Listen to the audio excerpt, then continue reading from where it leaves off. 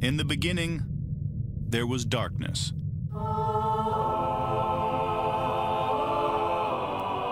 Then, there was Paul Brown.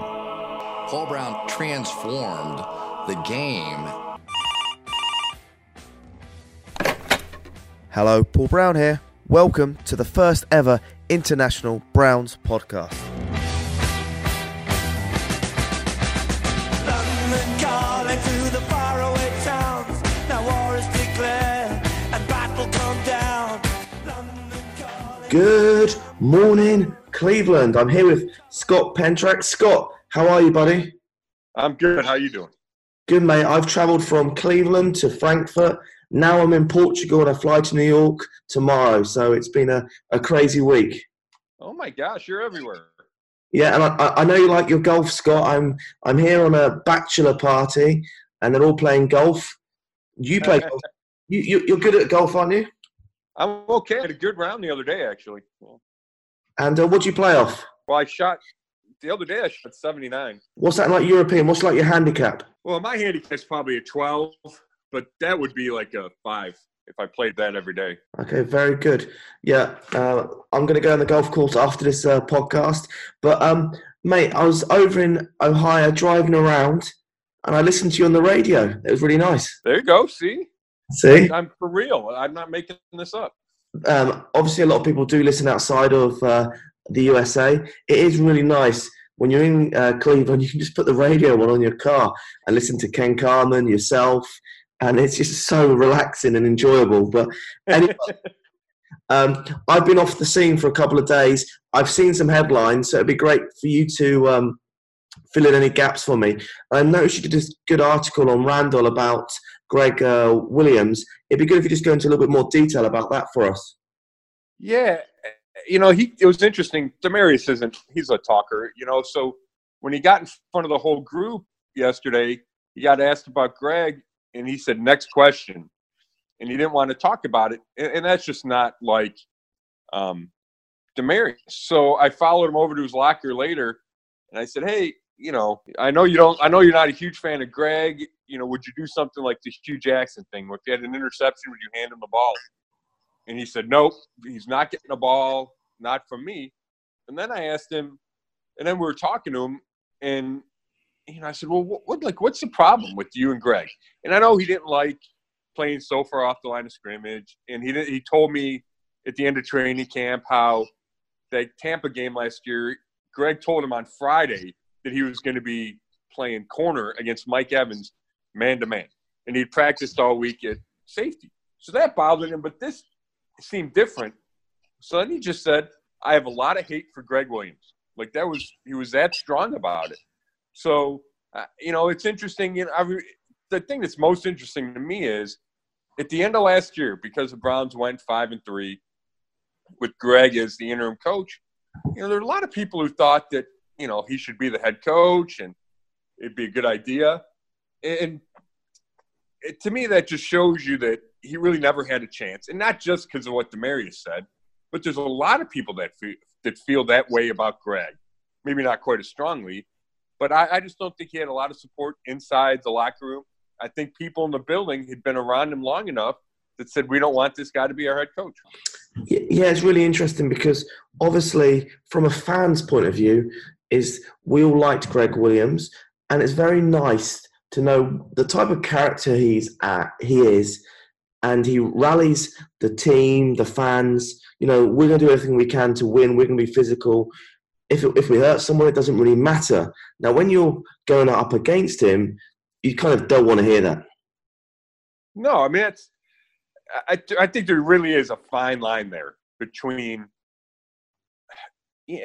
playing physical and really pushing the limits to crossing that line and encouraging guys to get hurt. And if that really carried over the preseason, like OBJ said, that's unacceptable. And, I think you just have to flip it because, if they hurt the other team, who cares? But what if the other defensive coordinators saying the same thing to his team about your guys? This league can't exist if everybody's trying to maim everybody else. You need to see your best players. People want to see Odell on the field. People want to see Le'Veon Bell on the field. You can't be telling you guys to take them out.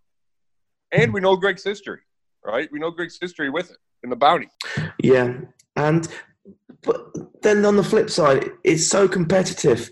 You've got such a small career in the NFL, and that 1% of pushing everything to the limit, to the wire, just to get that win, it is a tough call because let's be honest, American football is physical. Yeah, for sure. But I think if you play the game long enough, you know that line between physical and dirty.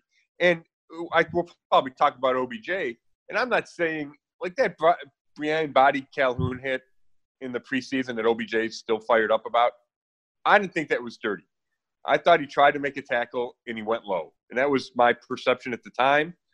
And I feel a little bit differently about it after hearing Odell yesterday. But it was a big deal made out of when it happened because Odell was hurt. And I didn't think Body tried to hurt him on purpose. So, but there are guys who do try to hurt guys on purpose. And there are dirty players. We've seen Ndamukong Suh over and over. We've seen Vontaze Perfect. And there may be an extreme, but if Gregg Williams is trying to get his guys to play at that extreme, I have a problem with that. What do you think about Odell's comments? Very interesting. I think it changes the dynamic to this game to some degree. Obviously we're going to be talking about Gregg Williams regardless, but this changes it, and you're going to be watching every hit to see what it looks like and if it looks like it's dirty or not. I found it interesting that he says all of his leg injuries started with the high ankle sprain in 2017.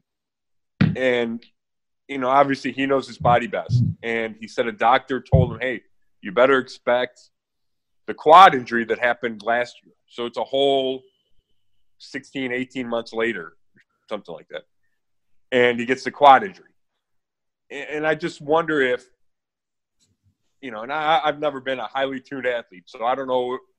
So I'm not speaking as an expert, but guys heal from things, right? So just because you have a high ankle sprain in 2017 doesn't mean the hip injury that Odell's been dealing with.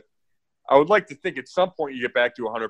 And maybe he just has never gotten to 100% yet. But I think it's a reason to be concerned about Odell moving forward if he's worried about his body breaking down. And, the overall take is that he and probably other guys in the league still think that Gregg Williams is teaching dirty play. And after that bounty scandal, that's a really strong claim from OBJ. Yeah, I've been traveling a lot, and I just Googled Gregg Williams to see if he's come out and done any press conferences, but he seems to be very quiet about everything. I think he's talking today. Okay, that'd be amazing. Scott, from my view, once again, as a fan's view, Gregg left in a high position towards the Browns. So I don't think there's any bad blood. I know that Blake Williams got let go very quickly and was basically just a message versus someone explaining to him why he got left. But I can't see there been a lot of bad blood between Gregg Williams and the Browns. No, I think it's on an individual basis, right? Damarious Randall, yes. Obviously Odell, who wasn't even here when Gregg was here, yes. Myles Garrett, Denzel Ward, I think they all have issues with Gregg Williams. Freddie doesn't, unless Freddie was lying to us, which I don't think he was. When we talked to him, whatever day this week, Tuesday, we talked about Gregg. Maybe it was Thursday even. No, that was it. So it was Tuesday. When we talked to Freddie about Gregg, he had nothing but positive things to say. He said, I can't say anything bad about Gregg. We have a bond from last season. So I think some people in the building probably were fine with Gregg. Maybe even John Dorsey. I don't know. That's interesting. But having said that, I don't think Gregg was ever a really serious candidate to get the head coaching job on a permanent basis just because of everything that goes with Gregg. I think, not that he's not a good coach, I just think when you're around him for a long time, he can wear out his welcome. Got you.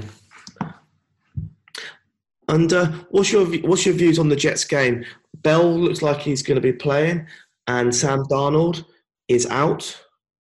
Yeah, I mean, that's big. Obviously, anytime you lose your starting quarterback, right? I think Simeon, he's a Northwestern guy like myself, so I appreciate that. And I've seen him play a decent amount, and he's a competent quarterback. I always thought he was a guy that maybe the Browns should look at as a possible backup. But he's not a big-time player. Doesn't mean he can't play well for 1 week, but you'd expect there to be a drop-off from Sam Darnold. But I'll say this, Sam Darnold did not play great in the opener against Buffalo. So this is a huge game for the Browns. They need to win it. If they can stop Le'Veon Bell from killing them, they should have a really good chance to win it. They should be highly motivated because they know all the stats about starting 0-2 and how difficult it is to go to the playoffs after that. And they should be motivated because they played so poorly last week, and they should have the pride to rebound and show that that's not them. And I think they will. I'm concerned that people are thinking immediate win just because Darnold's not playing. Yeah, I'm with you. I mean, I think fans should be careful about that. I think the team should too. I would like to hope, if you're rooting for the Browns, I think the hope should be that these guys aren't overconfident 2 weeks in a row. And perhaps they were last week, but they should have learned their lesson and can't be overconfident again. And if they come out and lay an egg and think they can walk over Sam Darnold, then Freddie Kitchens and John Dorsey have a big problem on their hands as far as the mindset and the mentality of this team, because you have to be better than that. Also, some of the news this week I haven't really spoken about was the awful news about Chris Smith's wife or girlfriend. Yeah, passing away. So obviously condolences to the Smith family. Has there been any updates on that at all?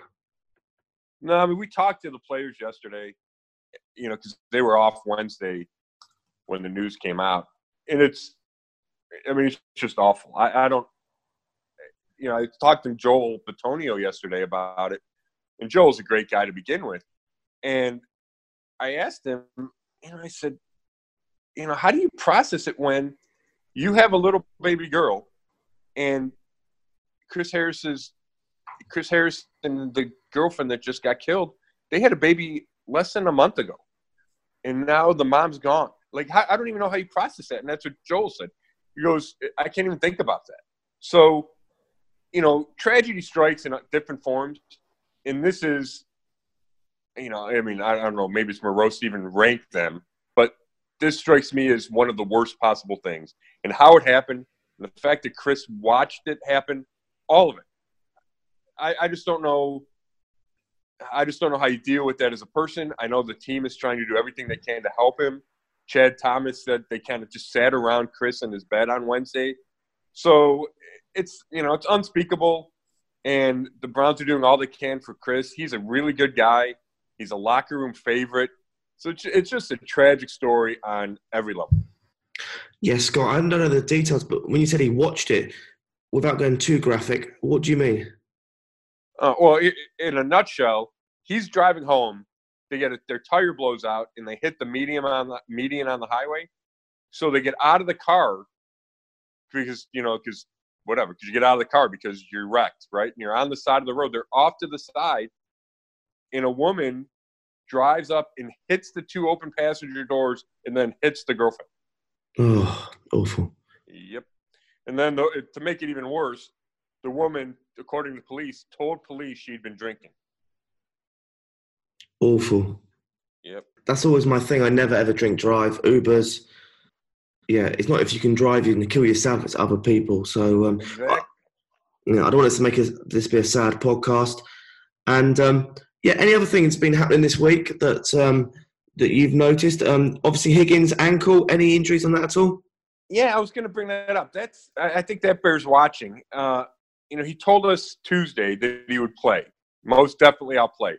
But then when we watched practice yesterday, we watched the beginning part, he wasn't doing much at all. So I think that's something that bears watching. We won't get the official final injury report till tomorrow. And my guess is it'll say he's questionable. and that's a big deal. You know, he keeps exceeding my expectations, number one. And he caught a bunch of balls early last week, and then Ratley comes in, and there's a drop-off. And, you know, this week Ratley will be better prepared, you would think, because he's taken a lot of reps during practice. But that bears watching because all of a sudden teams can devote a lot of attention to OBJ and Jarvis, and then Ratley's going to have to come up big. And the other names that have been on the injury list, Andreas Taylor, Kendall Lamb, our swing tackle. Yeah, he's not going to play. So I think the Browns are at least confident that the new lineman, Justin McCray, that he can step in and be their swing tackle. And that, you know, I don't know if that's a leap or not. He's played a lot of guard. He's played a lot of right tackle. You know, maybe he would just go to right tackle and Hubbard would go to left tackle again like they did last week when Greg Robinson inexplicably gets thrown out of the game. But that's a concern because they don't have a whole lot of depth there, but they must think that Lamb's not going to miss a lot of time because they didn't put him on IR. They didn't make a roster move.